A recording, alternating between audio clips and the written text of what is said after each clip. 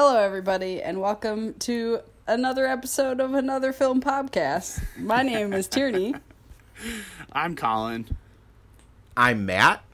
Oh, it's a question this week. He's not sure. It was like kind of a question, but kind of like definitive. It's more like it's like a leading question of like, I think this is the evidence that you're looking for, and I'm confirming it. It was fun to watch you, like, halfway through the introduction, realize what you were about to do to yourself, Tierney. I enjoyed that. Yeah, I rolled with it. I said another, and then I was like, fuck, this is it. Fuck it. That's gotta just be the way we intro it now. It's Two hard anothers. not to. Another I know. episode of Another Film Podcast. It's a lot of anothers. Another was my favorite word to type in my typing computer class that we had to take in junior high. I don't believe That's that you T-fact. took a typing computer class when you were in junior high. I think that typewriters were the only technology that existed when you were in junior high. You had to send letters for the Allied forces. What's funny, okay, so listeners don't know this, but I've been digitizing our home videos, and I sent a Snapchat, and I sent the home video that I was digitizing was a VHS of my great-grandpa, so my grandfather's grandpa as a baby, and then my grandpa as a baby, and so they're all like the advent of film, Wow. and so they're like 12 frames per second of like nuns walking around, and I sent it to you guys, and I was like, I'm gonna get so much shit of this being my home video, but luckily you guys didn't catch it. I never check Snapchat, but I will You now. don't. Oh, you're in for a treat, my friend. Anyway, no. Anyway. so this week we watched City of God from 2002. We did watch that sure movie. did. Yeah. We watched it. Can confirm. I watched it. Did you guys watch it? I did watch it. I finished okay, it cool. this morning. Okay, so then we did all watch it. We did all watch it, yeah. Okay, perfect, great. I definitely did. Now it sounds like you didn't. I was gonna say, I'm a little concerned that you didn't. No, it was more just like my name where I was like, yes, correct. This is what I did. I did watch it. Confirmed. Can confirm. Anyway, Yeah, so this was my pick, and it was more, I didn't really know anything about it, other than it was good, and it's been on my list of movies to watch for, God, like years. Probably since 2002. I was gonna say it's not that old of a movie, so I feel like it just could have been always on your list. No, it's probably like the last, 5 to 8 years it's been on my list, because you have it on DVD, I think. I do, yeah. And so the whole time we lived together, I was like, I gotta watch this movie. And then I never did. But I watched it now, and I liked it. Yeah. I thought it was a very good movie. Somewhat related, I do own this movie on DVD, and I had also never watched it until right now. Okay, that makes me feel better.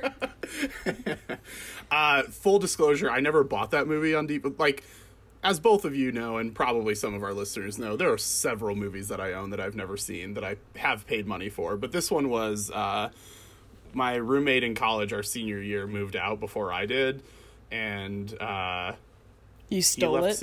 he left some movies, and I texted him. I was like, "Hey man, do you want me to send these to you?" And he's like, "Nah, it's fine. You can just have them." So I acquired this movie from him, and it was always like, "Oh yeah, he owned this movie, so it's probably good. I should probably watch it." And then, of course, never got around to watching it. But yeah, I did watch it last night. Not on the DVD, so that's still unused. I saw that it was streaming on HBO Max, so I did that instead. But I thought it was really good. Yeah. We can talk a little bit more after we get Matt's thoughts, initial thoughts. But I was pretty impressed with it. So I'm glad you added it to the list, and I could finally cross it off, and that DVD can still continue collecting dust. I Collector's legit item. have no complaint type notes. That's Yeah. I was like, what a great movie. Everything about it was great.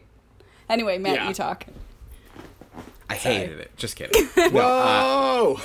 Start to here comes finish. the hot take. No, I actually did enjoy it. I had heard about it in college, and then had known it was like a pretty critically acclaimed movie, but really didn't know what the actual movie was. Like I didn't know what the story was at all. I just thought it was like people living in Rio de Janeiro.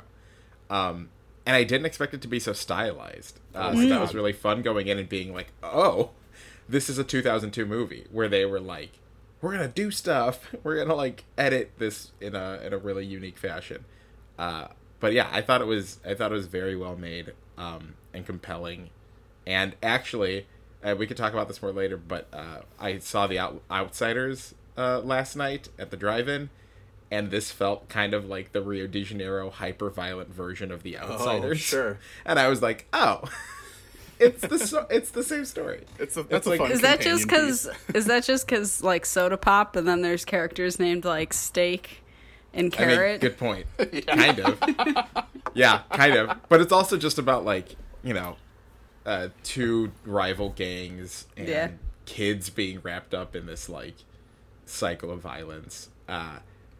But yeah, I thought this one was an even better movie than The Outsiders, so I'm happy to talk about it. Excited to talk about it. Happy to be Yeah, here. I think Happy to be here. Excuse him, gentlemen. Excuse me, gentlemen.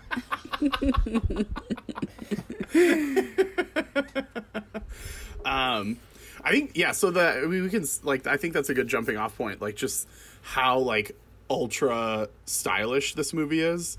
Because even like the opening shots where it's just like it's black and it cuts I to loved it. that like It's so sharpening the kinetic. knife, and then it cuts back to black, and then you see the knife again, and then you just see like random shots of random shit in like a favela in Rio, and it's just like, oh my god, like it just like beats you over the head by like how stylized this movie is, and it never really lets up, and I really appreciated that. So yeah, I'd also obviously never seen this movie, and one of the only things I knew about it was that it was directed by Fernando Mireles. I don't really know if I'm saying that name right, but anyway, he directed The Two Popes last year. Did you guys see that movie? No. Is that the movie one with is- Jude Law? No, that's The Young Pope. That's the HBO miniseries, The Young Pope. A lot of Pope contact. A lot of Content. weirdly strong couple of years for Pope content. A lot of cinematic popes. Cinematic. Cinematic Pope universe. Who's in the Two Popes? Oh my god. It's Jonathan. Jonathan Pryce and Anthony Hopkins. And it's literally like Is Anthony Hopkins the villain? I mean, kinda. Ish. He's Yeah. Ratzenberger. He's the former Pope, the real like- Pope. yeah, Oh, it's based on those popes. Yes. Yeah. Wait, Christ is Francis. okay.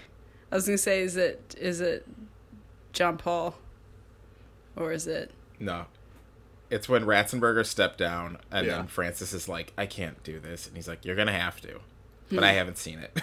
I mean, but that's basically it. It's just like it's based on a true story, and it's like basically the entire movie is just like an extended like weekend where these two men are just like having conversations with one another. And the reason I brought it up is because like this movie is in terms of like directorial choices, is the exact opposite of Two Popes. Like Two Popes is not a bad movie, but it's just like very plain and very straightforward. And it's just about these two men and these two like characters that are It's just like it's like The Trip with Rob Brydon and Steve Coogan. It's exactly like The Trip, except it's two popes instead of them. Steve Anthony Coogan was Hopkins. in another weekend movie where they travel with Dame Judi Dench. Why does he do all those movies? Anyway, we're getting further from the Pope now. It's beside the point, but like that's the only movie of this director that I had seen before, and I knew going into The Two Popes that he had also directed this. Like I knew that this was like kind of his claim to fame, so I wasn't necessarily expecting. I don't know, but anyway, when I was watching this, I was like, "How is this the same director?" Like, it's just wow. This is so wildly different, and all of the choices are like really fun and really fascinating. and I feel like literally anybody could have directed The Two Popes, because it's just like pretty A documentary. It's like fairly just like standard shots, you know, two dudes just talking, whereas this is like camera's always moving and the editing is quick and like all the color palettes are very beautiful and they all change, you know, based on this, that, and the other. And like this movie like plays with like narrative structure in terms of like the like how the story is laid out and everything, whereas that is just like extremely straightforward. So it's just like literally night and day between this movie and that other one. So that was the first thing that like really like caught me and was just like, oh shit, yeah, here we go, I'm ready for this. Yeah, the opening, I was definitely like, oh. I didn't expect it to be this, like, electric. And it reminds me of, like, a more professionally made Romeo and Juliet from 1995, the Baz Luhrmann one, where, like, the Baz Luhrmann Romeo and Juliet was, like, Verona Beach, and, like, wah, wah, and, like, showing you, like, sweeping, like, helicopter shots of the city, and, like, fast edits, and, like, things sped up and things slowed down, and where it was, like, so wild, like so crazy, and like that's all Baz Luhrmann movies, but I think the only time he like got it pretty good was in Romeo and Juliet. But if it was done well, it would feel the way it does in City of God, where it really does give this like frantic, chaotic energy to everything. And kinetic, like you said, Tierney, is such a good word for it. Like you build so much energy from the go that like you don't exactly know where the story's going, but you know it's gonna like 20 minutes in, I was like, so much has happened in this 20 minutes, and I don't even know what the main, like, actual story is, but so much has already happened with these characters that we've met. Well, I felt, so I watched it in my apartment, and I had to go to the bathroom, so I paused it, and, like, so much had happened that I felt like I was towards the end of the movie, and I was only 45 minutes in. That happened to me, too. Okay. Like, I guess I we was still like, got man. quite a bit left here. Yeah, I would definitely agree with that. And I think that adding to the style, they did, like, you can tell that it's told, like, I don't know if the director is a photographer, but you can tell that the person telling the story is a photographer by the way that the film looks. And I thought that was a very cool choice.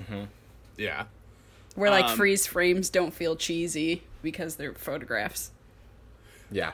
I was trying to, like, put my finger on it when I was watching it, too, because, like, so this movie starts in media res, and I feel like that's a thing that has happened a lot lately, and I'm mostly over it. But for whatever reason, I was in media res. So it's, like, you just, like, start in the middle of the movie, and then it goes back to, like, give you all the details to, like, lead up to that moment, which is, like, a thing that has happened regularly lately. Like, I think earlier this year, back when, you know, we could go to theaters and things hadn't completely gone to shit, I think in the same weekend I saw Sonic the Hedgehog and the new Harley Quinn Birds of Prey, whatever the fuck that movie's called. And both of those movies do that. Like, you just start in the middle and you get some annoying voiceover, and then it, like, cuts back to the beginning and, like, shows you everything. And I was just like, really? We're still doing this? Like, this trope is so overused, and it's not that fun anymore. And more often than not, like, the voiceover is really obnoxious. So, like, earlier this year, I had that reaction to a movie that started this way. But when I watched this one last night, I was like, oh, no. This is great. Why don't we do this more often? Like, which, you know, doesn't make sense. But I think, like, the fact that you can tell... First of all, I think the fact that the voiceover is not, like, overbearing in this movie, like, I think it's very much just, like, the way that voiceover should be used, which is just, like, very sparingly and only to give you, like, the smallest pieces where, like, you get everything else from the movie. And I think the fact that this, like, you could tell from jump that this movie was in, like, the right hands, I think it made a lot of those other choices that at this point in 2020 feel a little cliche, I think made me be like, oh, okay, no, I'm still okay with this if it's done in the right way, like this movie was. Yeah.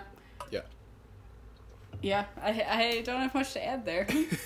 I really liked, like, the narrative structure of it and how you, like each decade was basically an act, and then you'd have, like, what felt like tangential acts. going into certain characters' backgrounds, but then it would come back later on. So like nothing was really wasted, and everything like was necessary.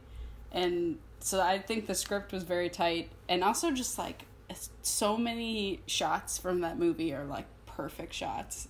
Yeah. And like beautifully lit, beautifully like colorized as well. Yeah, like you feel like you're in Brazil for sure. The color palettes in this movie are just unbelievable, because like everything, just like the all of the colors in every single shot are so perfectly vivid for whatever. Like the blues are so blue, like the yellows are so yellow. Like it reminded me a lot of Mad Max in that way. That it's just like the choices for when we're going to use color were just so smart and so perfect, and they just like really made sure that like we're going to hit these colors hard. And I think that just like you said, Tierney, just like brought you into this movie in a way that like a lot of other movies don't, just because they either skimp on that or just like don't fully go for it, or they like wash out. Doesn't Marvel do that? Oh, Marvel super does that. There's like, no true black. Everything in Marvel is just like a dull gray-ish. You're just like, come on. Like, because it's just like overly lit, so everything looks like gentle and nice for all audiences. Yeah. It's a bummer. Yeah. But I loved the chapter call-outs of like the 60s, the 70s, but then also just like the story of Knockout Ned and like the beginning of the end. Like these little chapters, because it is based on a novel, so like I'm sure that those are the chapters from the novel, and like I love little titles like that, like super titles. I also thought it was interesting that they were in English, considering that this movie is not in English, but the titles were. Oh, I wonder if they changed that. Maybe. Yeah, I don't know. I also just love Benny. He's so cool. I mean, I wrote down just Benny as a note. I have that same note. When he comes in and he's like, I'm a playboy now. Yeah. And I love that everyone in the City of God is like, he's the coolest hood. He's the coolest guy. Yeah. Like, that guy's so cool. And even, like, Rocket is, like, not that mad that, like, Angelica ends up with a Benny, where he was just like, okay. I mean, he is the coolest guy. Yeah. And, like, they are friends still. Like, Benny is still very nice to Rocket, so it's not even like there's hard feelings. It's just like, yeah, he's the coolest guy. He deserves everything. Yeah. It's pretty incredible how in a cast this sprawling, like there's not a lot of like main characters necessarily, but there are a lot of characters who have like pretty significant roles. So I think it's really fascinating how like all of them get really good characterization, because I think a lot of times when you have a movie with this many moving parts, you know, at least some characters kind of fall to the side. You know, just a random example that I'm pulling out of nowhere, like a movie called Nashville by you know, you might say, just a lot of characters. Still and so not sorry a lot about of... that. I feel like that's an interesting comparison, though, considering Nashville's a city and City of God is referring to like a specific area of a city. Right. Yeah, so Nashville's like that comparison. What not to do. Right. City of God is like what to do. Nashville stumbled so City of God could fly. Yeah. Nashville didn't even walk. It just like very much tripped over itself and fell over and kept rolling on the ground a little bit. Yeah. But yeah, so like every single character has enough characterization that you can like fully empathize with them, and you can fully like feel like you're part of their story, and you like care about what happens to them, either positive or negative. And I think that like that goes all the way down to like the most tertiary of characters. Like, you know, even Otto this is gonna be spoiling, but at the end where you're like, oh, it was perfectly set up too. Yeah. And then it like is such a gut punch, and it's like he's in the movie for maybe 4 minutes. Yeah. It's incredible. And like I will say, if this movie were not based on a true story, like that final like twist with Otto, I would have been like, okay, like this is a little too much. Like I think everything, like it all fit together just a little too perfectly. So I, like at that point I was like, okay, see, like I agree with you, Tierney. It was just like, oh shit, like I'm glad that they like brought that back, you know, like if they were gonna do something with it. But I was just like, this seems a little too much. And then at the very end, when it was like, oh yeah, by the way, this is based on a true story, I was like, oh shit. Like I did do some research. I did some research, and it's tell us. the novel was the novel is a novel, Oh, but it's a novel. semi-autobiographical from the guy who wrote that novel. So there's like definitely stuff that is true, but like this is an adaptation of a semi-autobiographical novel. Oh. So how exactly those pieces fit together might not be like exactly how they happen in real life, but they do show documentary footage of the real Knockout Ned, and like that is real. So like there are parts that are definitely true and taken almost word for word from what happened in real life. So I'm not sure if that happened, but if it did, yeah, that's it only is like the realistic way that things happen. Like he didn't want to kill anybody. He killed that bank guard, and then it's like somebody's gonna be mad about that, the way everybody's mad about all the revenge that they're seeking. The way that they did that, where it was like the first time Knockout Ned went with them, he stopped a guy from getting killed. The second time he learned that there are exceptions to, you know, like the way that they kind of broke that out, and they could just see like in literally 3 like holdups, this guy's whole worldview like completely changed, and it was just like, oh, that's just devastating. Like, yeah, this movie is brutal to watch. Like there are a lot of parts of this movie that are just like very, very like ugh. yeah. And I think that I mean, you know, obviously I've never been to Rio, but from what I've gathered, that I feel like that seems pretty spot on. And obviously this was like in the 60s and 70s, so I'm sure that was extra spot on. But like there were a lot of parts in this that were just like very difficult to watch. Like the scene where the run with the runts. Yeah, the scene with the runts where like Lil Z, like, is it Steak? Is that the one that he like gets and he's like, yeah, let's go for a walk. Like that whole sequence was just miserable. Yeah. But yeah, we should talk about the beginning, because it's such it's like a side story that kind of propels their futures of like the Tender Trio. Oh yeah, and it was like the hotel hold up of like they do like gas station or like gas trucks and like things that aren't that lucrative, and then Lil Z, at the time Lil Dice, is the one who's like, I've got an idea, we should do this motel and hold everybody up there.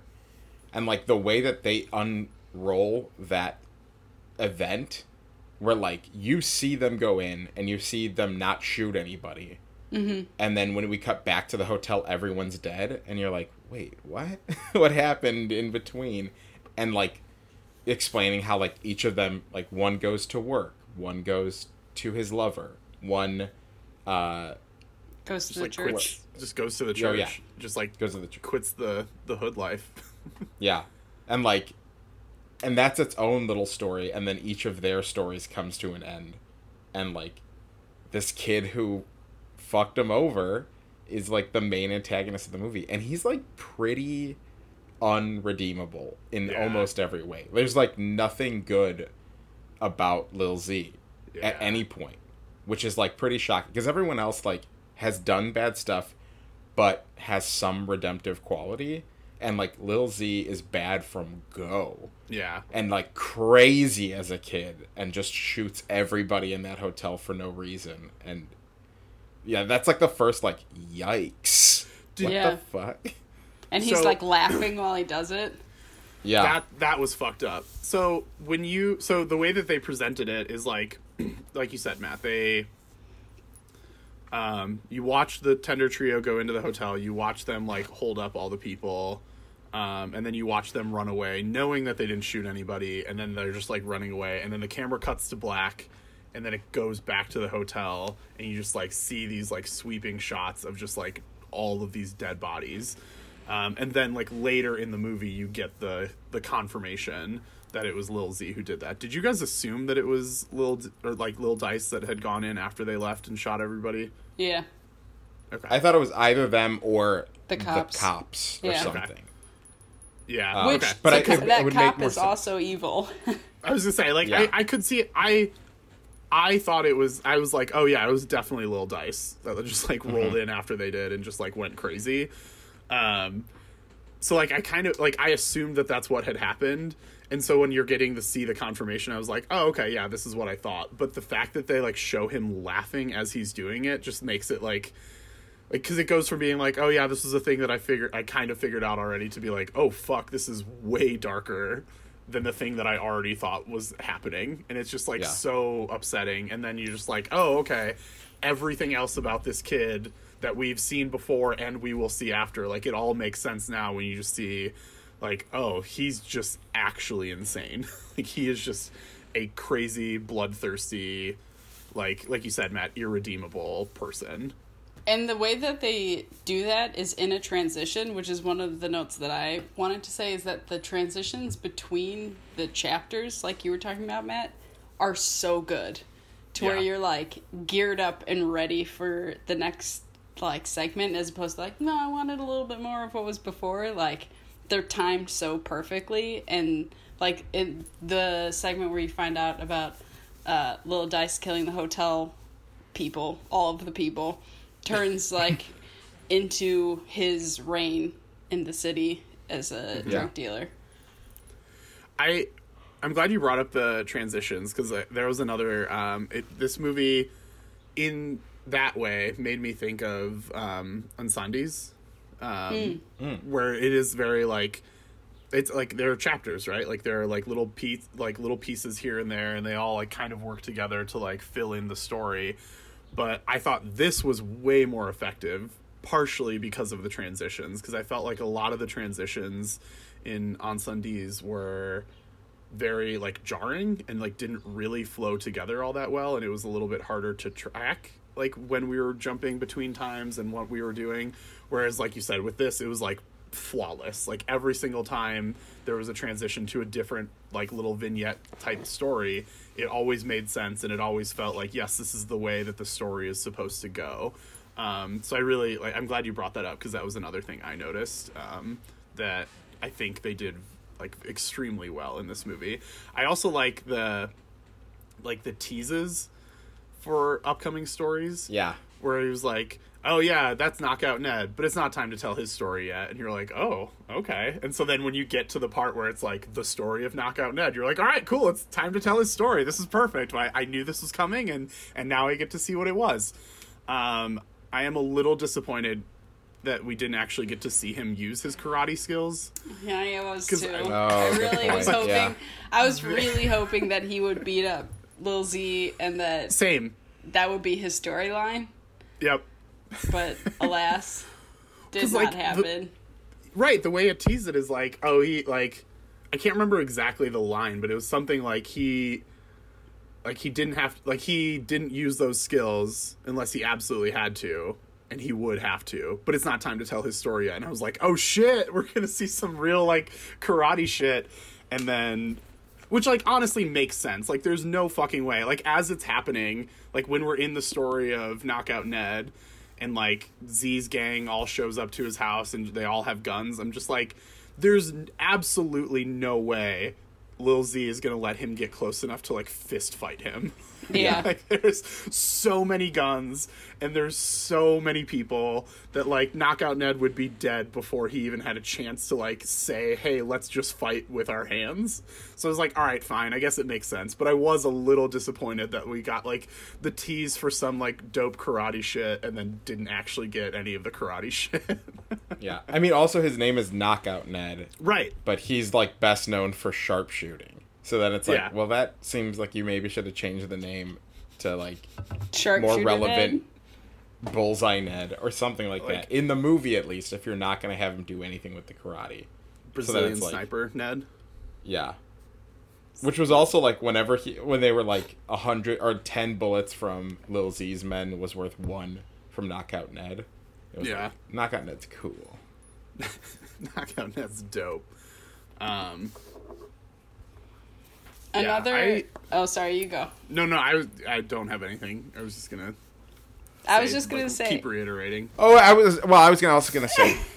No, it's not your turn. It's Tierney's turn. One of my notes just said Knockout Ned. That was my note. I had some real detailed notes, guys. No, yeah. I had Knockout Ned, and then that quote, "It's not time for his story yet." So then I just crossed that one off.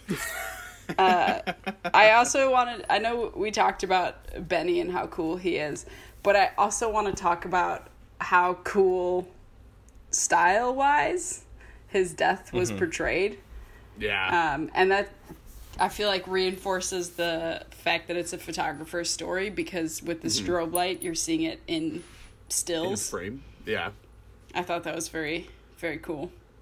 That's a great point. Yeah. The strobe was such a cool effect, but I didn't even think of it being like a camera. And they're fighting over a camera. Like, that's what's the main object of the scene. Yeah. It's fun, too, because the movie starts the way it does, like, you know that at some point Rocket's going to get that camera. Like, he has that camera. You know he's going to get it. Although I guess it ends up being a different camera. But you know that he's going to get it, but you're watching this fight happen, and you're like, okay, like, I know that he's not going to die, because I know he's coming back later, but, like, somebody's clearly going to die, and, like, is that camera going to get smashed? Like, what's going on? And so, like, the fact that it ends up in his hands later, and the way that it ends up in his hands is, like, really fascinating, where he's just like, take a picture of me so that I can be in the paper, so that I can look like a badass. And they're like, well, I don't know how this fucking camera works. Well, I know a guy who knows how cameras work. And then they're just like, well, yeah, no, you can keep it. Benny wanted you to have it anyway. And it's like, aw, that's sweet. There's honor among terrible drug lords. He did kill Rocket's brother. Right, yeah. I think that... So here's where I'm going to bring some criticism in. Uh-oh. I think the levity that this brings to, like, the extreme violence is, like, a little weird.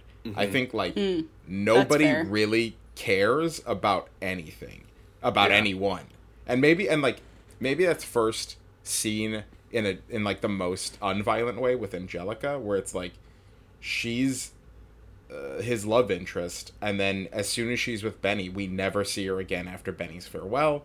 Yeah. She, like, moves on, and he moves on, and it doesn't really matter. His brother was killed by Little Z. That doesn't matter. Like, all of their siblings were killed. Like, everyone's brother or sister or, like... And it's just such a, like, pervasive... Everyone gets killed. That everyone is just kind of numbed to it. But it also kind of numbs you to, like, know what...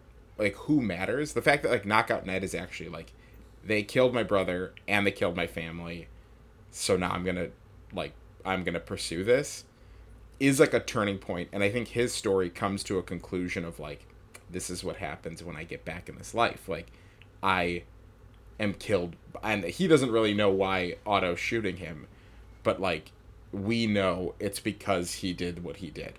Yeah. And, like, very few other characters have, like, any sort of gravity with the other deaths, except for Benny. And Benny kind of sets off the war, but, like, in general, it's just kind of, like, body after body after body after body after body after body, and it's like, okay, like, what, like, who even matters to these characters when it's, like, Rocket is, like, happy to have this camera and, like, work with Little Z after being terrified of him and knowing that he, like, killed everybody.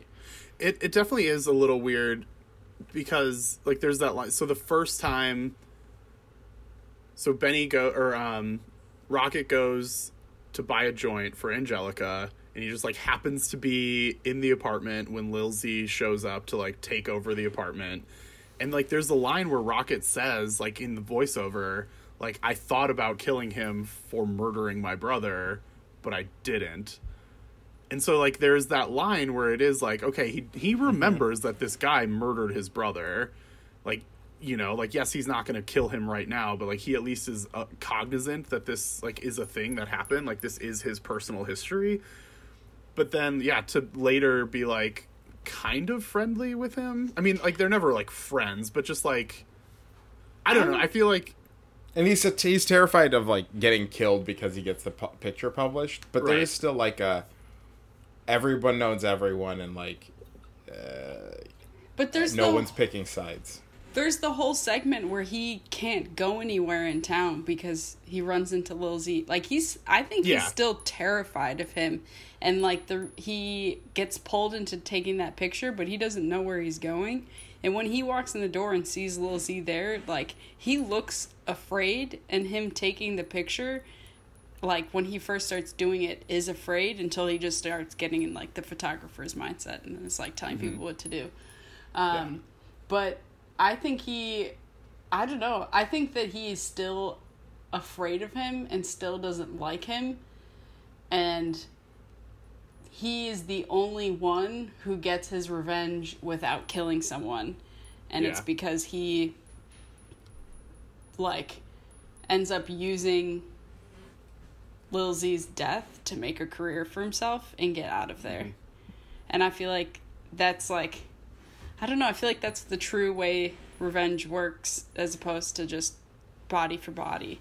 But I didn't feel, like, desensitized to all the people dying. It was, like, horrifying how many people were being shot. To me, and I've talked about, like, war movies having a certain, like, I could only emote a certain level with war movies because the emotion is war is terrible. You don't want these characters to die, but they're in a situation where they will. Violence is terrible. Like, war movies have to tell those beats or else it doesn't feel like a war movie.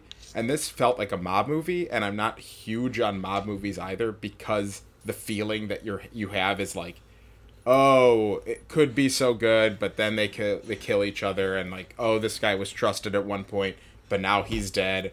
Oh, and this guy was wrong, so now he's going to try to take over the territory, and it's, like, the same, like, you can only feel a certain level of, like, stakes every time it happens, and so at a certain point you're like, yeah, everybody's at risk, everyone's gonna die at some point, and this is just and, like, when they treat it as, like, kill this kid in an alley, and then, like, okay, you're part of the team, and then, like, that doesn't result in anything. I think, like, there's a lot of isn't stories that why like, Lil Z dies at the end? Is the rest of the runts come over and they're like, this is for killing our friend?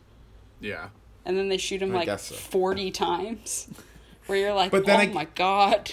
But then the point of the story ends up being that, like, this cycle of violence will just continue forever. Yeah. And the one person who has the power to maybe stop it is Rocket, with the picture of the cops being with Little Z, and instead chooses to show Little Z in the newspaper because he's afraid of the cops' retaliation. And so then it just becomes another story of, like, territory and who's going to claim it and who's going to get it, which is, like, I think a sad, like, message, and I think it's probably the most realistic one. Mm-hmm. But it is also, like, well, then this is told in a really, like, fun way for it ultimately to be, like, the cycle of violence will never end. And, like, now these children are talking about, like, I'm gonna kill this guy, and I'm gonna kill this guy, and I'm gonna kill this guy, and I'm gonna kill this guy, and, like, it's like a little jarring that it's, like, told like a Tarantino movie of, like, this kind of, like, everything's like violence is crazy, and, like, I'll tell you about this character, which I think is fun. Mm-hmm. But then if the ultimate conclusion is just, like, and now it'll just keep happening, is, like, yikes, that's a pretty grim conclusion for this, like, electric and, like, fun story told from the perspective of somebody who's not in that, like, who's lives among it but is not in the gangs, does not deal drugs, does not shoot people. For him to even be like, c'est la vie, like, this is what it is. Did the cop picture not publish? No. He chooses to do the Lil Z picture instead of trying to publish the cop picture. Because he's like, I didn't want to deal with the cops coming after me for the rest of my life. Which is, like, fair. Oh, I got the sense that they were coming after him. Oops. No. And I think, like, and that was, I think, like, one of the things where I just, like, and I read, I can't remember who said it, but one Brazilian critic, I think, was like, this movie did nothing for Brazil and nothing for Rio de Janeiro or the slums. It's only made it more, like, it's only made this story the one that people associate with the slums now, and it hasn't helped anyone. Like, it hasn't helped those conditions for anyone.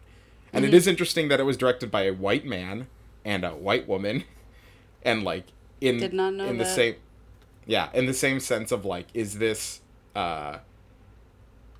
just showing this situation without actually, like, diving into it? And it's based on this novel, and so this is not to say that this is the only thing that we should be taking away from it, but, like, these were the kind of things that I was like, okay, does this all come together in a way, anything more than a Baz Luhrmann, like, well-edited, like, wild, electric, Tarantino-esque, like, crime movie? And it might not, but I think that the things that it shows could have more impact if it was dealt with in a more, with more gravitas.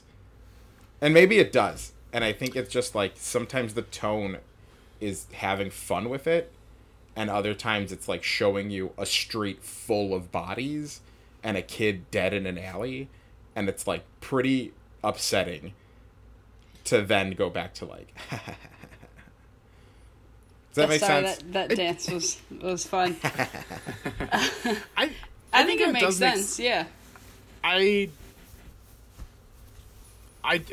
think I agree. It does make sense. I think I side more with Tierney on this, though. That, like, I wasn't trying to make it an issue. No. I know. No. Like, I'm not saying that, like, Tierney and I are now against you and we're voting you off the island. But I agree. I think, like,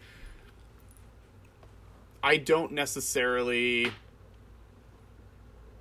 equate, like, the fun of the style with, like, the harshness, or, like, I don't see those as being two conflicting things, like the fun of the style and the harshness of the reality that this movie depicts, whether it's, like, actually true or semi-true or, you know, whatever. Like, there is at minimum some level of truth here, like you said, right. Because in the end we actually see real documentary footage that was depicted in the film. We actually see, like, in the same way that most biopics do, we see, you know, like, the picture of the actor who played the character and then the real life person. So, like, this movie is real on some base level. Sure. So I don't necessarily see, like, the like you said, the fun, oh, this is a cool thing that we're doing, being necessarily in conflict with those. I think it's just, like, I'm using these stylistic choices to tell this story in a more unique way. But I, like, you know, there were several scenes where, like, a character died that I was like, fuck, like, that sucks. Like, yes, I saw it coming, and yes, that's just kind of, like, the way this whole thing works. And yes, it was presented in, like, a more unique style, but that doesn't, to me, it didn't, like, lessen the impact of that character's death when I probably didn't want that character to die. If that makes sense. I definitely, in the first segment in the 60s, was nervous that it was going to glorify violence, which I feel like can often be, like, a thing in mob movies. Like, if you look at, I feel like most Martin Scorsese movies glorify violence. But I got the sense that because it's Rocket's story, like, he views it as, like, anything with a gun, like, almost like Chekhov. It's Chekhov's gun, right? Yeah. Okay. Where it's like, if you have a gun, like, the odds of you getting shot are so much worse. And then, like, just seeing that, like, anyone who does, like, if you fight by the sword, you die by the sword, type thing, where it's like, it doesn't justify it by any means, but it isn't, like, endorsing it, which is what I was worried that it would do. Like, when they're like, look at me with my big, huge gun. But I didn't get that sense. I got the sense that, like, every loss was a human loss, but that might just be me and not so much the story being told. It might, no, but I think it might also just be like, how we interpret what's given to us on the screen. And I think if you felt that, then that was probably enough evidence for you to feel that way. But I also feel like when, what's the guy's name in the 60s who kills his wife with a shovel? Shorty is like a whole, like that is so bad. And then buries his wife alive, and then like the kids who were trying to get out of the life get shot, and like all of that happens, and you're like, ugh. And that's not even Lil Z. Like, that's just like the town and the police and like just what happens. And so like there's just so much violence. Yeah. And for it to feel in the conclusion like, and here it goes again, is just kind of like hopeless. And I think that's more what it felt like. Of like, I definitely got that at the end, that it felt hopeless.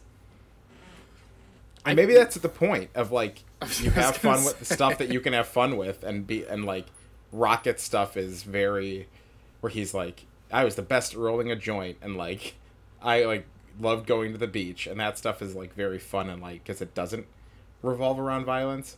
But it's not like they don't know how the Runts talking about killing everybody they know comes across in the final moment of the movie. But it is just kind of like a yikes, like, yeah. And it's just one guy killing the next guy forever, and there's no stopping it. Yeah, I think that's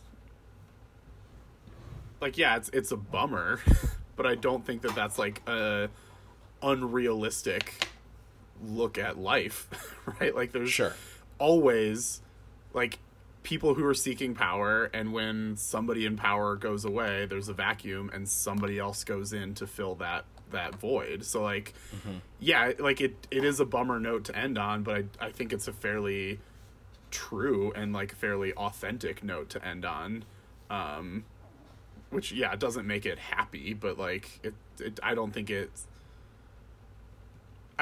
took me out of the movie in the way that it maybe sounds like it did take you out of the movie. I think I was just waiting for something more than more violence being the resolution. And like, yes, he put the photo in the newspaper, but that ends up not having any effect. It's just it's showing that this guy is dead, that everyone's aware of. And so like, for the culmination to be like, and the violence will continue and nothing can stop it, not even me who's on the outside, who has the ability to show that it's systemic and that the police are part of this problem. Just felt like, oh, so it's okay. So like, it's just going to be. I definitely thought that cop picture was published. No, specifically they call out like, I could publish this picture, but the cops, like, I don't want to deal with the cops. So then they show the headline being that Lil Z's dead, and that's the story. That's a bummer picture for me. I thought he got both of them, and I was like, oh, he got the real revenge. Yeah. Well, and I think it was just, I mean, and I think that's just like, it's the more realistic thing, I think. Yeah. But I think the same way, like I'm saying with mob movies, where you're just kind of like, that world is sad and dangerous and violent, and people die that you don't want to die. Like, Benny dying is the first, like, man, like, he really wanted to leave all this. And, like, of course he died, because anyone who wants to leave dies. I was gonna say like, his brother would be the first. I thought Shaggy's death was so sad. I don't think it was, because they did it in a flashback, and they did it in a way where he's, like, messing with Lil Z. So you're like, yeah, of course he's gonna get killed. Like, he doesn't understand how dangerous this is. That was Goose. Oh, Oh, Shaggy was the one 'cause who you was said his leaving brother. with Bernice, and then he was pushing the car. I thought that was so sad. Right. That was sad. I agree with that. But that was a pretty sad one. But that was also the cops. So then it was like, okay, well, I think it was the same cop, isn't it? The same cop in all. I think so. I couldn't really tell for sure, but I do think so. yeah. I think the number on the police car might have been the same, of like 663, unless that was a taxi. I don't know. There were a lot of cars that looked exactly the same as each other Yeah, that were either cops or taxis. Yeah, a lot of bugs that are painted slightly different colors. I was like, Yeah. That's all I have to say about that, really. I did it's good enjoy stuff. this movie. Well, like I said, I think that was a pensive silence. That was an uncomfortable silence. I was Yeah. thinking I about what agree you were with saying. you. I think that that's just a more realistic ending Yeah. than I wrote- anything else could have And been. I wrote down Guy Ritchie just in the way of like the editing style is like this like fast and like with Snatch and his early movies. What does he do? He did Snatch with like Brad Pitt and I never saw like that. Lock, Stock, and Two Smoking Barrels. where it's like this fast kinetic editing. It's like criminals and them doing their crimes and like their relationships to each other. And I think this is better than a Guy Ritchie movie, but like it had that same like early 2000s like fast energy to it, but also in the way that like I think Guy Ritchie has less characters that go like to like go through. This one, there's so many characters and all of them die. Almost all of them die, where it's like an army of people is dead. And the final shot of just like Otto dead. Knockout Ned is dead. All the other people that were in the street are dead. The guy in the truck is dead. And it's like the one photo of Lil Z, and then it's like, and here we go. I don't know. That's just how I felt of just like, everyone's dead. And even, the thing I keep wanting to bring up is when Lil Z is injured, and then the other guy gets injured, and he's like, hey, we're like brothers. It'd be like interesting if like they were brothers, because they got Tuba. Yeah, Tuba. And then Lil Z just shoots Tuba, where then it was like, okay, so this is supposed to show that like even those closest to Lil Z aren't safe from him just killing them. But like, do we need this? Like, do we need another shoot? Like, just like, boom, shut up. Okay, I Where, feel like at that point, that one you're spot on, because I feel like the Tuba interactions were a joke, and that was the payoff for that one, because every time it's like, shut the fuck up, Tuba. Yeah. And so I'm pretty sure that's the third time he's being annoying, and then he just gets shot. So I would say, yeah, you're spot on for that one, where it's like, we didn't need that one. Yeah. He could have like, just been annoying and said, shut the fuck up, and then, like, shoved him. Or, like, punched him, or just, like, whatever. but would Lil Z do that? And then you're like, he would kill him. Though, that is very much in character. Especially, like, it's very clear that, like, Benny's the only one who has ever been able to keep him in any sort of relative check. And so, like, it's very clear as soon as Benny's gone that you're just like, okay. Like, he barely was in check when Benny was around, and now Benny's gone, so that, like, he's just gonna do whatever the fuck he wants to do. So, yeah, it did seem a little gratuitous, but it also was like, that's absolutely what this guy would do. Because he was like, there were several shots earlier in the movie where he is, like, going to kill someone, and Benny just, like, grabs the gun. He's just like, come on, man, let's just walk away. And so, like, it's in character. Right.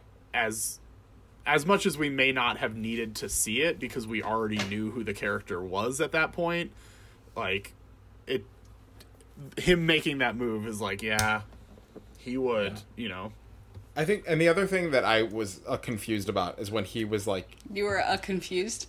I was confused about... You're such a confused boy. was when he was like telling the other drug dealers to stop doing violence against people because then the cops would get their attention and then he would have to deal with that.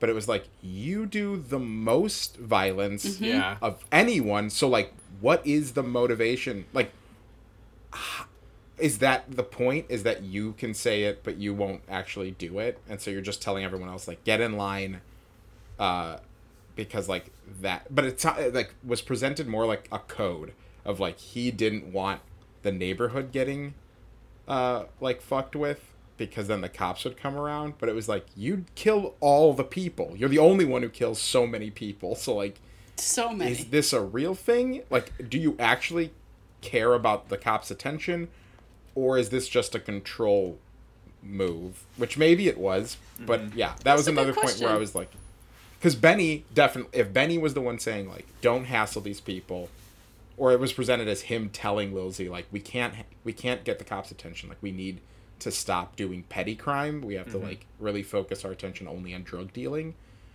then it would make more sense. But when it's Lil Z enforcing and saying not to do it, then you're like, what? Like, you don't care. You love violence. That's your thing. That's your one quality in this movie, is that you love violence. Yeah, he is like a super villain. Like in the sense that Yeah. like normally you have like a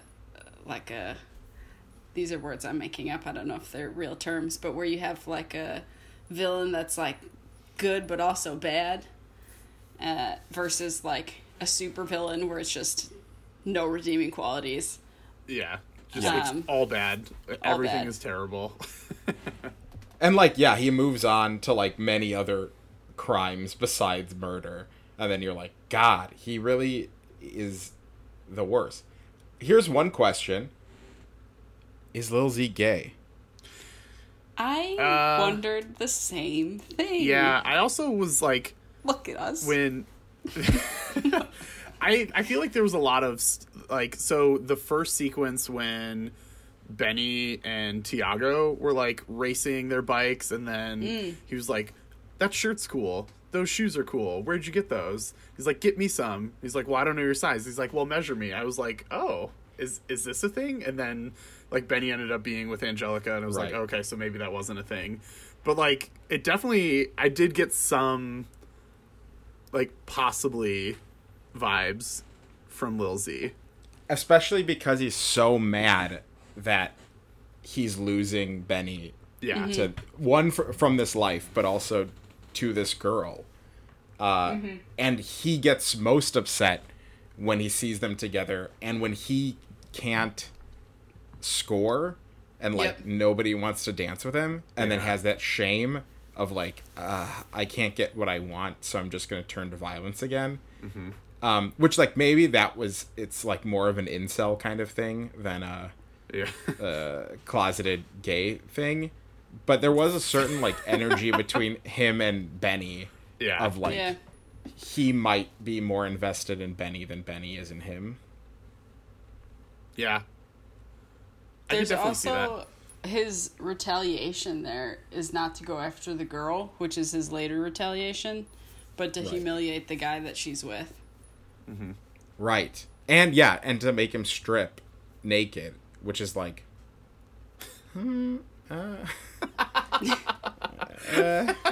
that seems very specific. Like, I don't know why that was what you Well, went yeah, I to was gonna first. say he just kept saying like, "Show everyone your ass." I was like, "Okay, like this is Yeah. like, yes, that would be embarrassing for the guy, but like, it's a weird directive." Like, Yeah. yeah, I don't know. That's interesting. I did definitely think that. I also, so there was that sequence where he like got that amulet from like the like a shaman or whatever, and like I think I can't remember, but I think there was a line where he says like, "Don't fornicate with this amulet." Did you guys catch Yes. that? Oh, and, And then so- they show him the beads. Yeah. Clever. And so like when he's like raping that woman, you can just like see like he's still wearing that necklace, and then like after that is when everything starts to fall apart. So I don't know. So like I agree with you, Matt. Like there were definite moments where I was like, maybe he's gay, but I also didn't know if it was like he was told not to do any. Good Like point. I don't know. Like I think it could go either way. There's not a lot of evidence supporting either, but more evidence for the amulet, considering there's a line specifically about it, and maybe more just like slight homoerotic energy between him and Benny, and only because Benny's so charismatic that you're like, yeah, he's Benny. The most attractive. He's the most attractive, charismatic, magnetic person. Everyone loves him, and his party where like everyone comes. I was gonna say when he was like he was the only person who could get all of these different groups of people to all come and all just like put all their shit to the side and just like have fun at a dance party. Like, yeah, Benny's the dopest. Of course we would want to hang out with Benny. Like, who wouldn't want to be friends with this guy?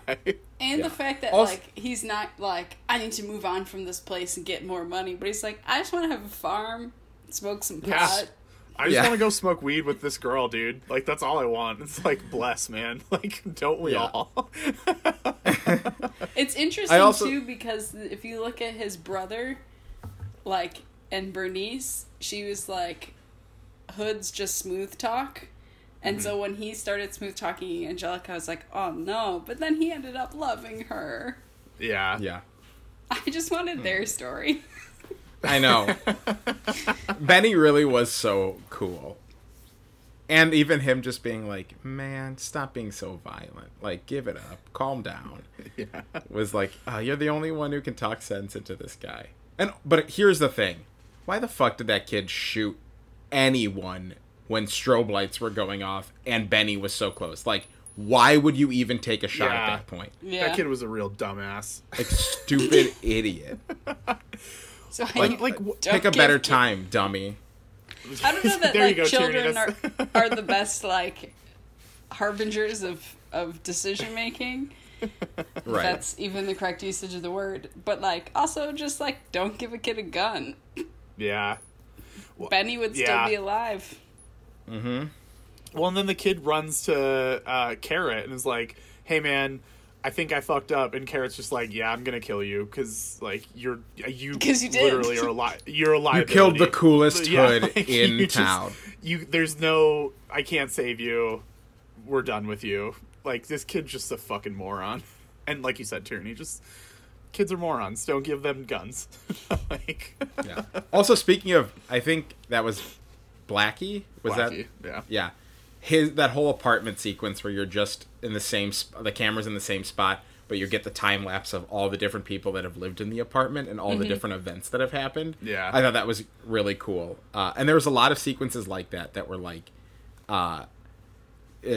a time lapse of like the characters so that you get a full sense of like the life of this city or the life of this apartment, or I'm trying to think of other sequences like, I mean, for like the knife sharpening where it's like cut like that. There were just a lot of like very specific choices throughout the movie of like the way we get information thrown at us, which I thought was cool. And like that, the apartment scene that you're talking about, we see that confrontation 3 different times. Like we see it, so like the way it's set up where you actually do get to see like when it finally tells you the full story of the apartment is really fun. But we're like introduced to that apartment through like Rocket just going to buy that joint, and then we like get the story of the apartment, and then later we get like Lil Z's story, and so we get it again, and like each time you're like, oh, I know what's coming, which like should diffuse like how interested I am in like watching it. But the fact that each one is presenting it from like a very clear different perspective makes you like that much more invested in like, ooh, I wonder like what it's gonna look like this time from this particular like camera angle, or you know, whatever. And so like again, I think it goes back to the fact that like all of these characters were so well developed, even if they weren't a major character, but they were just like different enough and developed enough that like if you were going to spend any amount of time with them, you were invested and you were like, I'm excited to see what's about to happen, or like, you know, excited. Yeah. But speaking of developed, I really loved the little moment of the professional photographer for the newspaper dropping off his rolls. Oh yeah. And then being like, and this one too, and being like, oh, they're friends. Like he wants to support Rocket and his in his career, and like he's willing to be like, yeah, whatever he needs developed, just like do it with mine, and he won't get in trouble. Yeah. And I was like, I love this newsroom. I also like when he like when the the picture gets published and he like rocket storms back in there and is just like screaming at that woman, and when they finally diffuse the situation, she's like, "Hi, here's my name." I think her name was like Maria or something, and Marina. they just like Marina. Yeah, she's like, "I'm Marina." It's just like, oh, that's cute. Like they understood that this is like a big thing that this kid is legitimately terrified about, but like once the situation is diffused, they're just like, okay, like we can be people now. Like we can, like cooler heads have prevailed, and now we can move on. Like we're gonna have like a normal relationship. Yeah. Which was like a fun, yeah, and then relationship too. So Yeah. But and also the proud fact of our that like boy Rocket. yeah, that she's also like, we have money for you. If you get a picture published, we give Yeah. you money. And like, I think going into it, you're like, fuck. They like took his pictures. They're gonna be like, you weren't even supposed to be here. Like, that wasn't even like you don't even work for us. So like, you can't fight. But it was like, no, this is a professional newspaper. Like, if you took a picture, you get money for it. And like, if you need a place to stay, I'll give you a place to stay. Like, you did good journalism, and like, we'll give you a camera. We'll give you lenses. And it was like, oh, this is a much nicer resolution for this group of people, where like they could be assholes and be like, get out of the newsroom, kid. But instead they're like, hey, let's talk this out. You'll be okay.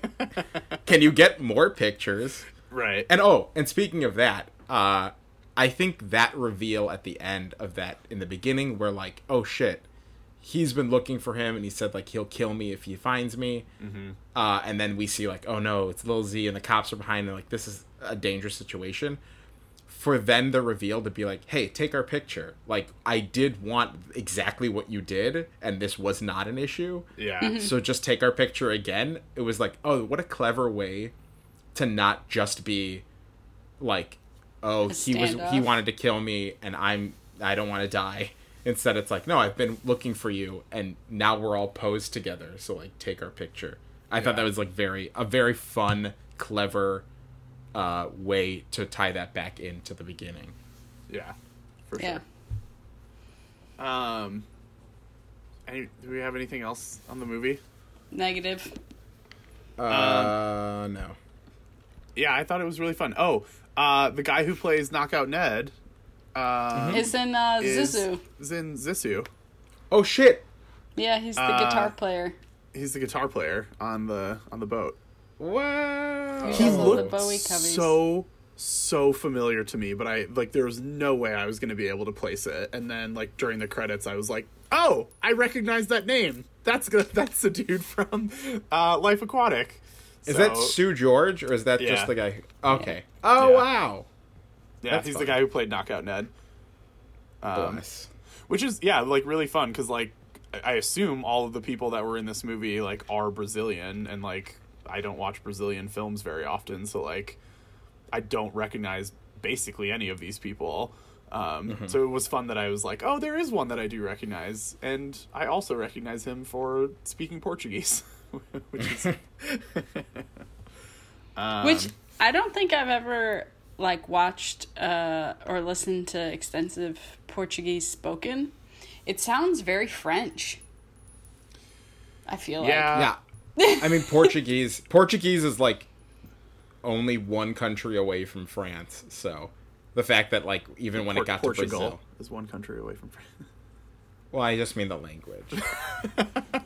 But then I said France, so actually... Right, that's why I was like... It's like... Okay.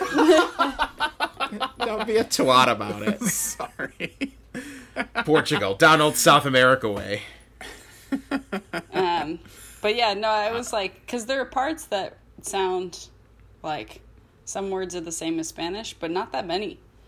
And you'd think they'd be... Like, I feel like Spanish is almost closer to French. I don't know. Don't listen to me. You're the language I took expert Latin. of this party, so right, What yeah, language? but I mean, like, They all come from Latin. right. I barely remember any of the Spanish or German that I took in my life, so at least you've got a little bit more to go on here than I do. Yeah, South America in general is so interesting when it comes to languages, because even like the amount of German that's in Argentina is weird. They have Welsh speakers in Argentina. Did you know that? What? They have like Italian and German and French and English and Spanish. Like Argentina's nuts with languages. There is a whole Half bunch of of like Welsh people that immigrated in, I don't know, sometime in the 1900s. So there's places in Argentina that where everything's written in Welsh, where it's got like 5,000 L's and W's. It's also weird because like a lot of Nazis fled to Argentina after World War II. Is that why they so, speak German? So there's a German population, some of which were Nazis, former Nazis, probably always Nazis.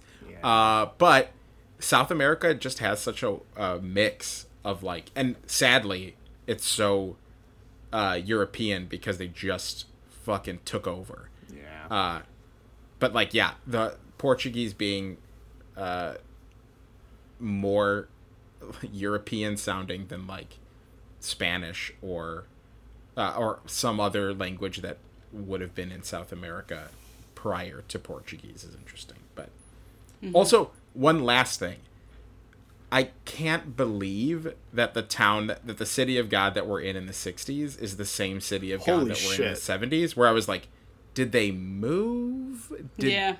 Like, what is, like, how could this possibly be the same slums when like the other ones looked like in the middle of nowhere? I was gonna say the other ones didn't even look like Rio.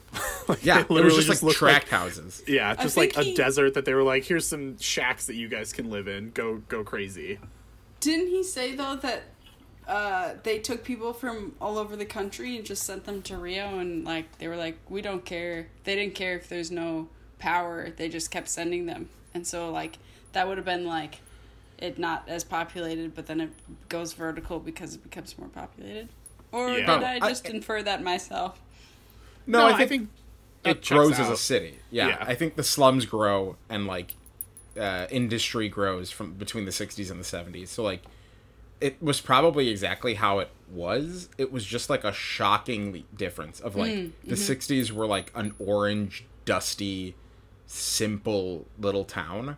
Like, it looked like a Western outpost where you just, like, ride through and that's the whole thing. Yeah. And then suddenly it was, like, a multi-layered, deeply, like, complex web of neighborhoods that I was like, this is the same city of God? Yeah. Or did they move closer to the city? But, yeah. That was the only other thing that I had to say.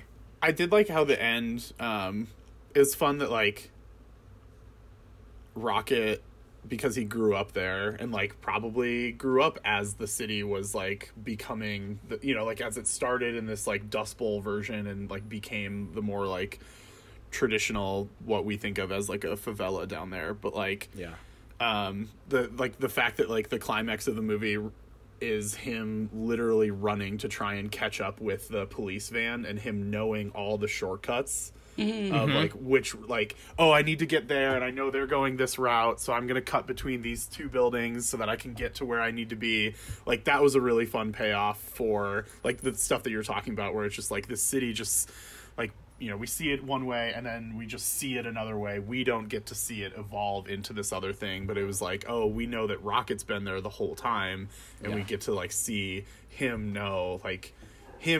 get the shot that he needs to get to advance his career, just because he knew all of that stuff. So I thought that was like a fun little like note for his story to end on. Yeah. Speaking of notes to end on,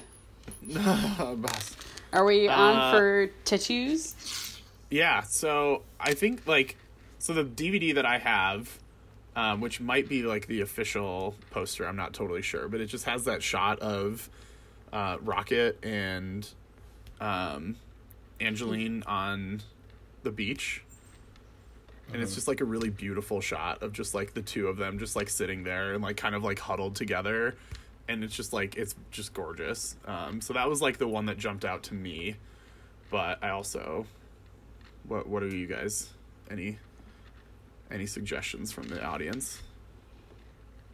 Maybe Benny. But Yeah, that's what I was thinking. I was gonna say, But just, just the hair, the sunglasses, and his Hawaiian shirt. Yeah, I was gonna say, like, yep. Benny when he like walks back into the apartment and he's just like, "Hey, it's I'm me a now. Playboy Like, now. I'm a Playboy like, now. This is how I am." Like, yeah, that would be dope too. Just like a dope shot of Benny, and honestly, it would go really, really well with my like shot of Dorothea from 20th Century Women, just Yeah. like being all dope as fuck in the 70s. Oh, I wish they met. Aw, they'd be such good friends. Why do you do the whole drug thing? What does it bring you? And then he's like, I just want to smoke dope on a farm. And she's like, I can relate. I'd love to do that with you if you want. Let's make that movie. Oh, that's a good movie. I'm interested. Benny and Dorothea. You could pretty much make that movie and then just like have them be two people, Exactly. Yeah, not necessarily a sequel. yeah. Those are your characters. Matt, get to writing. Okay. We'll check in next week and see what the script looks like. Can you Okay. write an entire film script in 1 week? I mean, many people have. I have never even Yeah, I know. That's what. thought Can of you it. do this? No. That's a negatory. Yeah, I do actually. Now that I do like the idea of Benny in his Hawaiian shirt next to Dorothea in her Birkenstocks. He reminded me of Bruno Mars. Of like when Bruno Mars would wear like Hawaiian shirts and those big sunglasses and shit. Oh my god. I thought the casting shit. was really good because he looks so much like his older brother. Like they both Yeah. have dimples too. Yeah. I don't think I would want to spend time on this film set. Like, you could, like, there's just so many scenes where people are running around and you can just, like, feel, like, I was watching it in my It's so air-conditioned humid. apartment and I just could feel how hot they were. I was like, this weather is not for me. Like, your boy Everyone's- is very much yeah. not built to be on the equator. So, like, Me neither. I was like, I didn't this even is, think like, about the climate. yeah, that was my whole thought. I was just like, like the fact that like there's like you just see people just like sweaty and just I was like, no. So sweaty. I'm Everyone's out. I'm bathed like- in sweat. I have no part of me wants anything to do with that. Which like sorry Brazil, but I can't deal. I like Chicago was too humid for me. I can't Agreed. imagine. I can't imagine going to the fucking equator. Like, nope. I forgot how humid life can be because right now it's been like cool for like a week, and so I just immediately blocked it all out of my head. But yeah, where it just feels like you're like there's no breeze, and it feels like you're walking into somebody's mouth. Yeah. I had been living in Denver for a year, and I went back to Chicago for a friend's wedding in June, and I was gonna take the train, and they were gonna pick me up from a train station, and so like I got off the plane, and it was like, this is fine. I got into O'Hare, and I was like, this is fine, and then I got to the Blue Line station at O'Hare, and I was like, fuck this. Like, I hate this so much. I did not miss this at all, and I'm just like, I got to my train station. I was just like sitting there waiting for my friend to pick me up, and I was just like, I am miserable right now. Yeah, it's like a sweater of just like warm band-aids. It's the Yeah. worst. Like It's I somebody, hate humidity. It's not so Somebody, bad if like, there's microwave- a breeze, but if there's don't like know. no breeze where you're just like, Yeah. it's brutal. and then like moving your arm produces like a large volume of sweat. Yeah, like Because you're literally just moving like through moisture in the air, literally collecting just, like, it on your arm. walking out of your apartment for more than 5 seconds. You're just like, oh, cool. I need to take another shower. Thanks. Our apartment used to be so cold that when I would leave our apartment, Yeah. my hands would be so cold that there would be moisture in the air condensing on my fingers Bless. in the humid Very months. cool. I loved how cold our apartment was all the time. It made It me was so so happy. cold. Blessed be. Tierney, would you spend time on this film set? You seem to be a little bit more attuned to humidity than Matt and I do. I think Yeah. I would. Okay. Yeah, I mean, Man. like it seems like vibrant, you know, like there's like a lot of like interesting life happening, but yeah, I just like that climate is not going to work for me. It's right, not a let's see. permanent move. It would just be like 60 days to film, and then I just sweat for 60 days, and then I go home. So this movie was actually nominated for some shit at the Oscars and not Best Foreign Language Film. Huh. Which is interesting. It was nominated for Best Director. It was Wow. nominated for Best Adapted Screenplay. That I nominated for- would. Yeah, Best Cinematography, which, like, Yeah. duh. And Best Film Editing, which Yeah. also, Yeah. duh. Did it win like- for any of them? It did not win for any of them, so, like, bad on you for that, Academy Awards. But, like, good on you for actually not... Because, like, I feel like this is the type of movie that would normally just be nominated for Best Foreign Language Film. Yeah. And, like, would maybe win...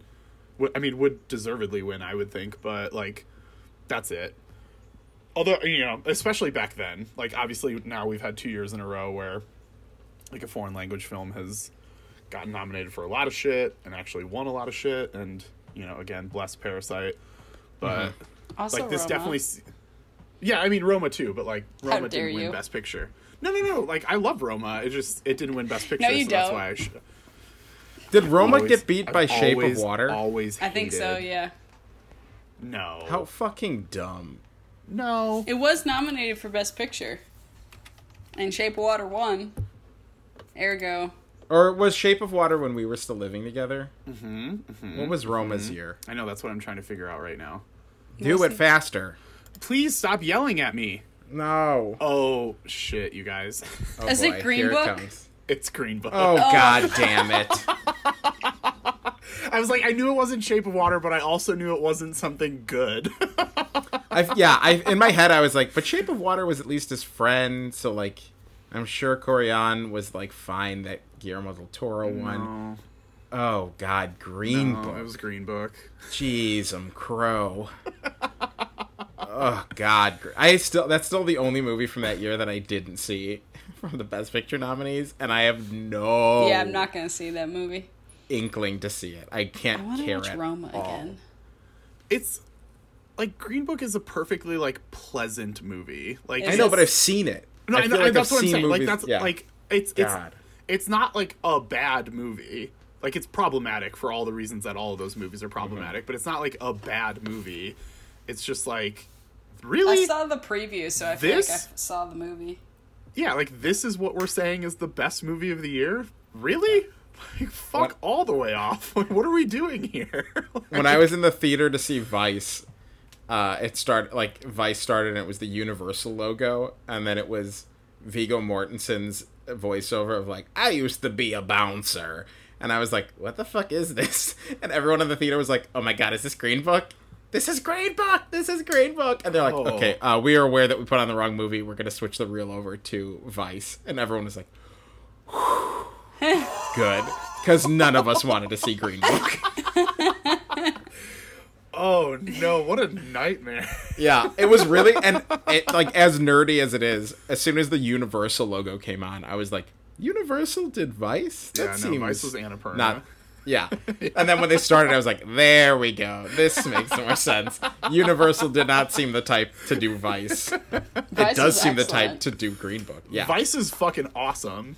Vice is so dope. If Roma couldn't win last year, give it to Vice or The Favorite or I don't know. Literally any of the other nominees. Star is but Born even. especially- Fuck it. Give it to Star is Born. I'd rather have that version than oh god, Green Book. God damn. Boo, Green Book. Okay. But anyway, yeah, so I think it's fun that I got nominated for some stuff that I wouldn't have expected it to get nominated for. And that it like I said, deserves. especially 20 years Yeah. ago. Like I feel like that's definitely more of like a a newer Academy type thing. So that's pretty fun. I do think it's a little bit of a bummer that it didn't win any of those, because I think at minimum I feel like it would be deserving of cinematography and editing. Yeah, totally. Because both of those were impeccable, I thought. Yeah, very technically impressive movie.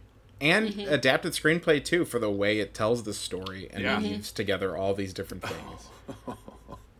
I just looked it up out of curiosity. So best cinematography went to Master and Commander, which I saw once in theaters and have mostly forgotten about, but apparently, like, the internet fucking loves that movie, so, like, maybe I should give it another try. I was so bored during that movie.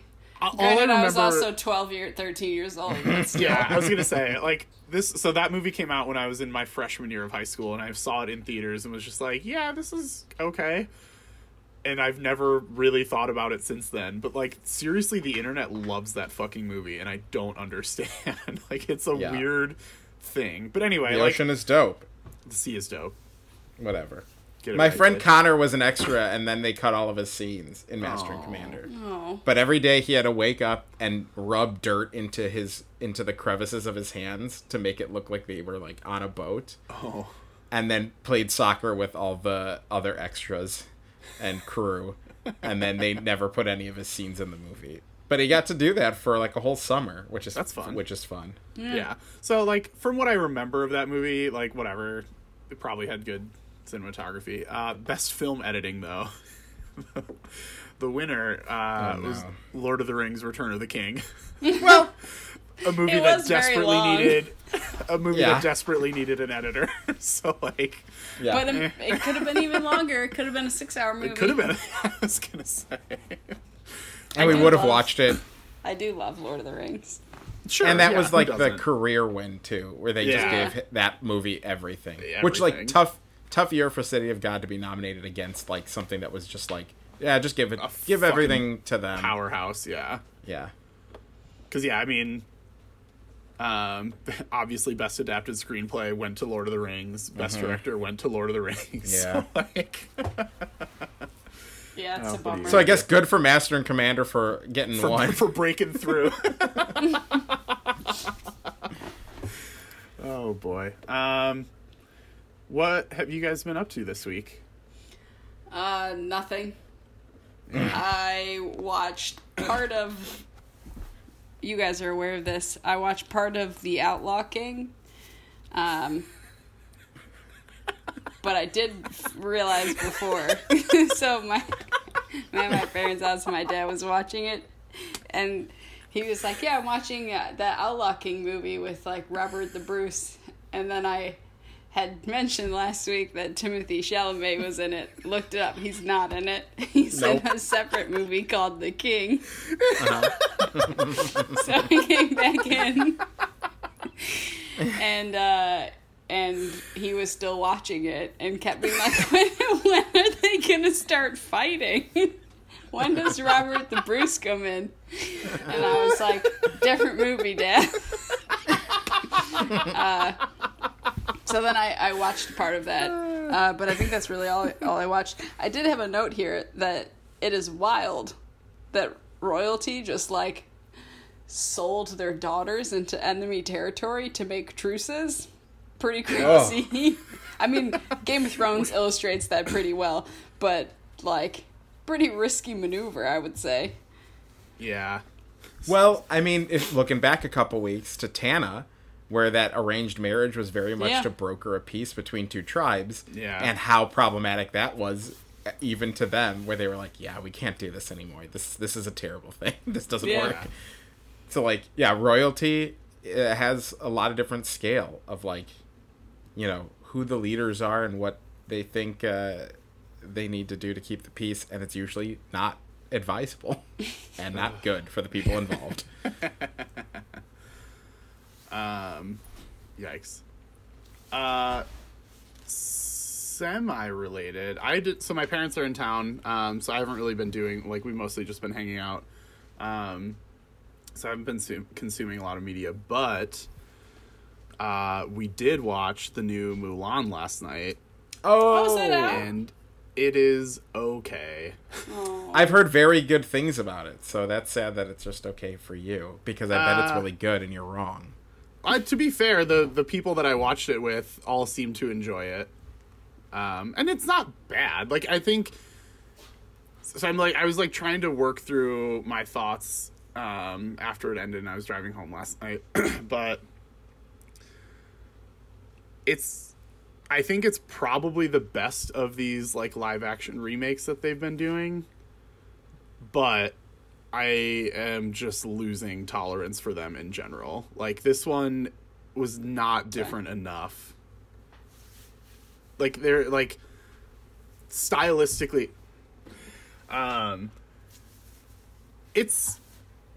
Yeah, so it's, like... It's different and it's stylized in a way. Like, it's, like, a lot of the action, like, it feels like a, you know, Chinese-style action where, like... There's a lot of, like, fantastical kind of elements, and, like, all of that stuff is cool.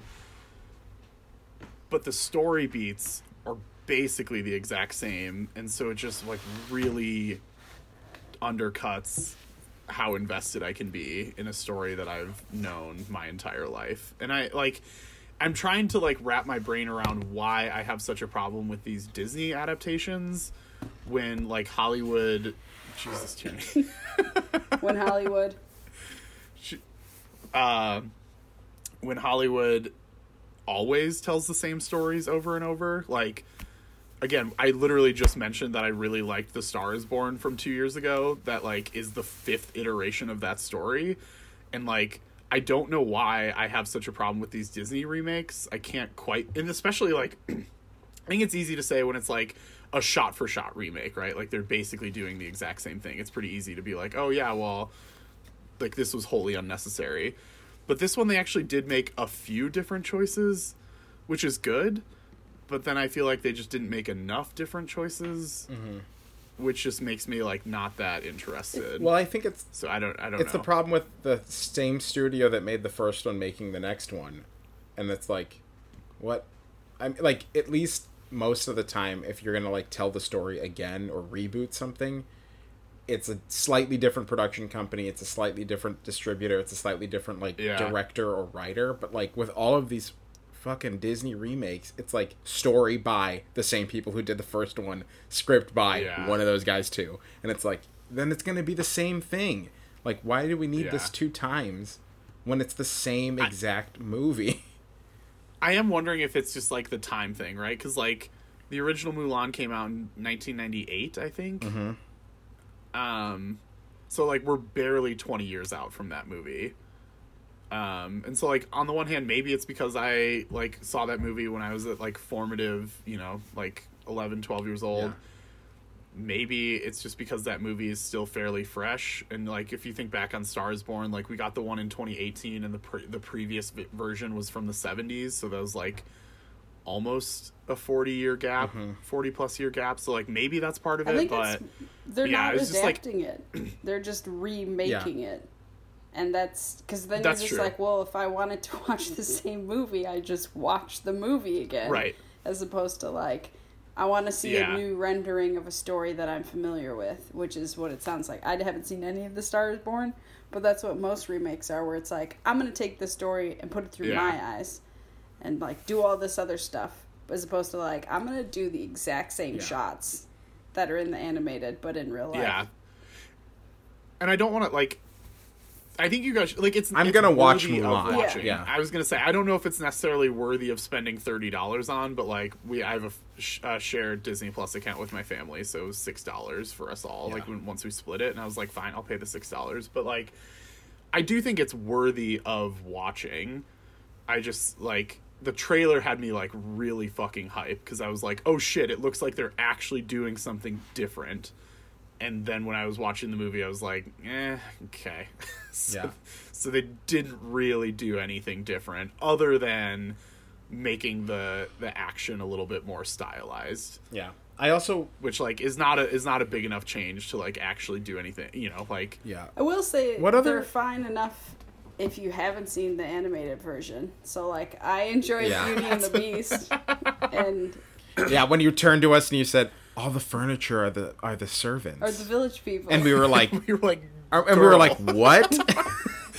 Yeah, that's that's the point of all of the characters that you're seeing. So I'm sure that was like a very different experience for you than for me, where I was like, this movie's boring and it's the same thing but worse. Whereas you were like, what an inventive story and a fun, clever twist with these furniture pieces being the village people. Not the band of village people, but the people of the village. I was like, I'm also interested in that movie if you want to make a second script where Young Belle. it's all Beauty and the Beast, but... Yeah. Can we name... What other animated movies have been adapted to live action? Aladdin. Besides Disney. Not outside of Disney? Yeah. Like, what is this? Is this even a thing? I think it's Can Disney, you do guys. this? I mean, it's I know. a thing because all of these movies make $1 billion. But it's like... But this, like, feeling that we have... guess of just Batman. like, what the fuck is this movie? They took an animated TV yeah. show and made it into a movie. That's a good point of, like, the comic book characters have been animated previously before. Aren't they doing But it's not a straight adaptation. Akira as well? Eventually, who knows? That's probably never going to happen. I was going to say, I'm not going to hold my breath on that one. But it feels crazy that Disney is the only one that's like, you know, these beloved animated movies? We're going to put them with real people and it's going to be the same movie. But you're going to get to see it again. Could it be And that it's like, they've just run out of ideas? I think they more have found something that makes them a lot of money every time with low to no effort. And of course, then you keep pursuing that. It's purely a business decision, right? Because like if you look back on like recent-ish movies, like live action Disney movies that are original property or like original IP, they basically don't do anything. Yeah. Like they basically like are DOA. Like you think of like Tomorrowland or John Carter, Tron Legacy.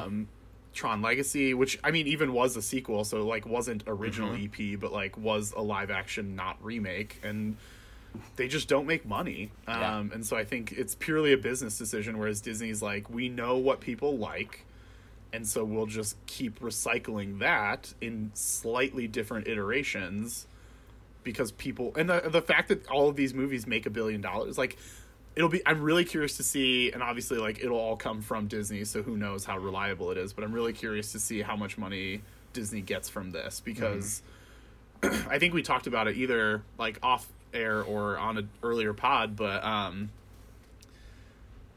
I was just completely baffled that they decided to put this on Disney Plus, because I was like, this movie is going to make well over $1 billion. Like fucking Aladdin made $1 billion. This is going to make over $1 billion. I thought there was no way that they wouldn't put it in theaters. So, I mean, I get why they're doing it from a purely business standpoint. It's just like really upsetting from like a creative standpoint.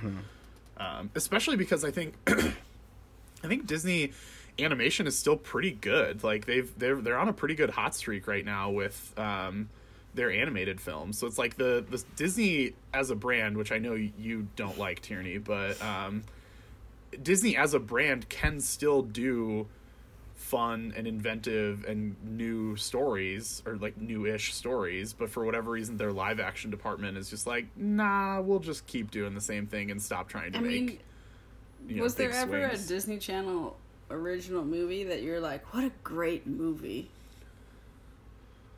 Oh no, Disney Channel original movie. Like, goddamn. how many live action Disney movies are good? I mean, I love Tron Legacy, but that's more for reasons beside it being like an excellent film. But I do love it. But also, Tower of Terror with Kirsten Dunst is a perfect film. I've never even heard of that movie. That movie's pretty fun. Also, that was a made for TV, so that doesn't. It also was not good. It also wasn't very good. Yes.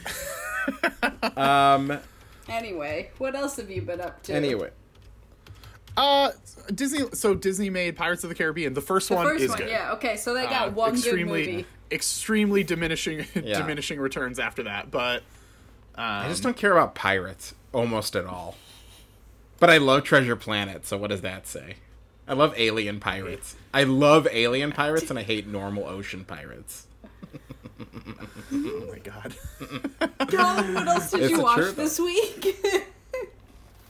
I didn't really watch Okay. anything. Disney Oh, Disney God. live I action. don't want to do this. Mighty Ducks. Mighty Ducks, impeccable movie. Muppet Christmas that's Carol. Disney? That's the I thought They it was made Jim some good Henson. shit back in the day. I mean, it's Disney. I don't All right, well that was a good one. know what to But tell that's you. like puppets, not. Cool Runnings. I think. That was a very like mature, not in content, but in like what the product was. Yeah, that was a good one. Remember the Titans? Who? Bye.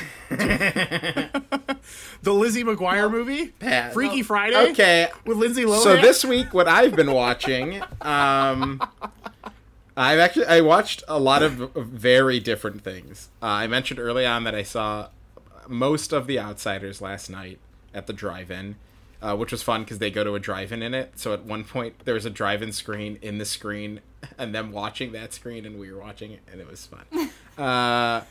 Wait, didn't you also see Twister at the drive-in this summer? Yeah, but we didn't stay long enough to see the drive-in part. Was that because there was a tornado coming?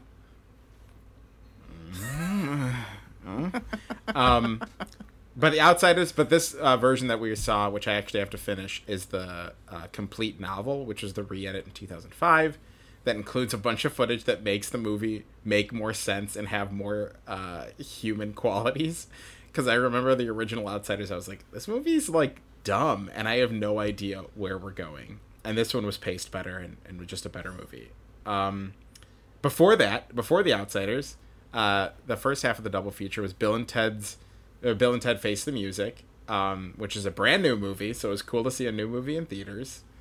It was... I have only seen parts of the sequel to Bill and Ted, and basically know the premise of it. Wait, so you've never seen the original, and you've just seen parts of the second one? Yes.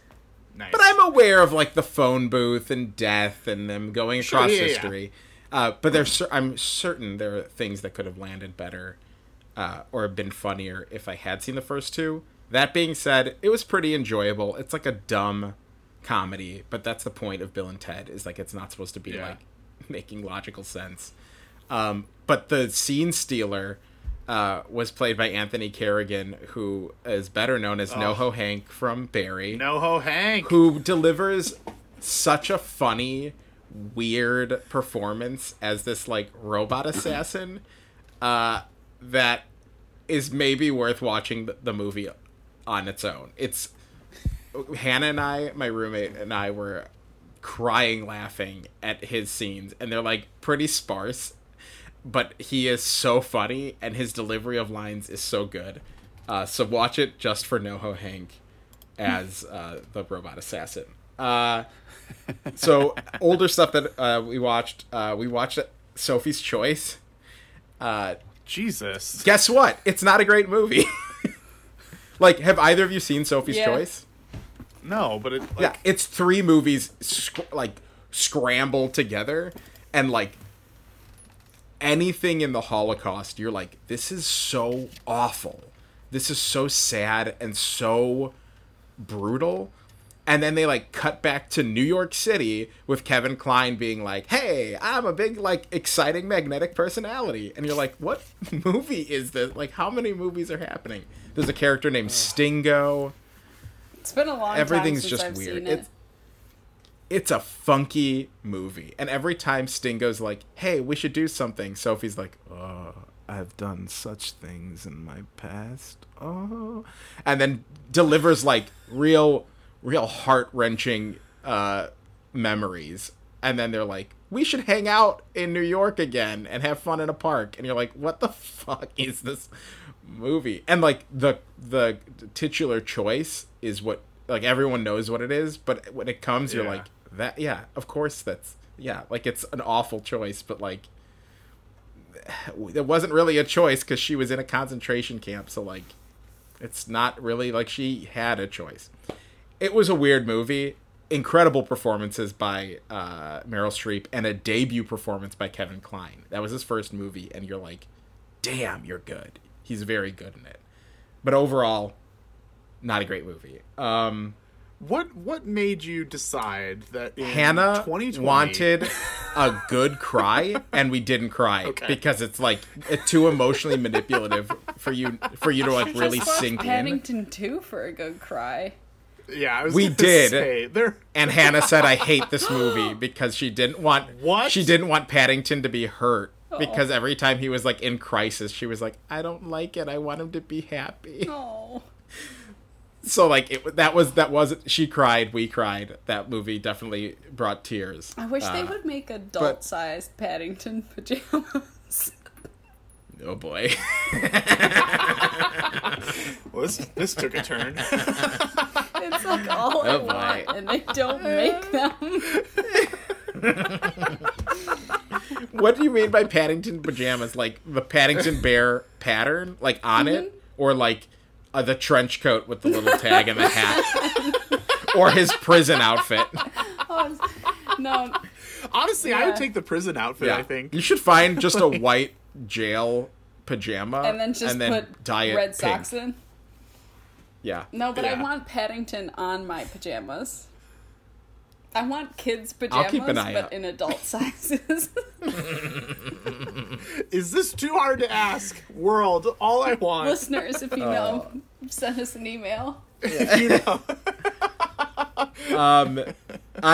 Yesterday on our drive we listened to Demon Days, the Gorillaz album, which I've never actually Yeah. listened to all the way through. Fun album. I'll probably keep listening to that to try to Real good. Yeah, it was real fun to solid drive shit. to too.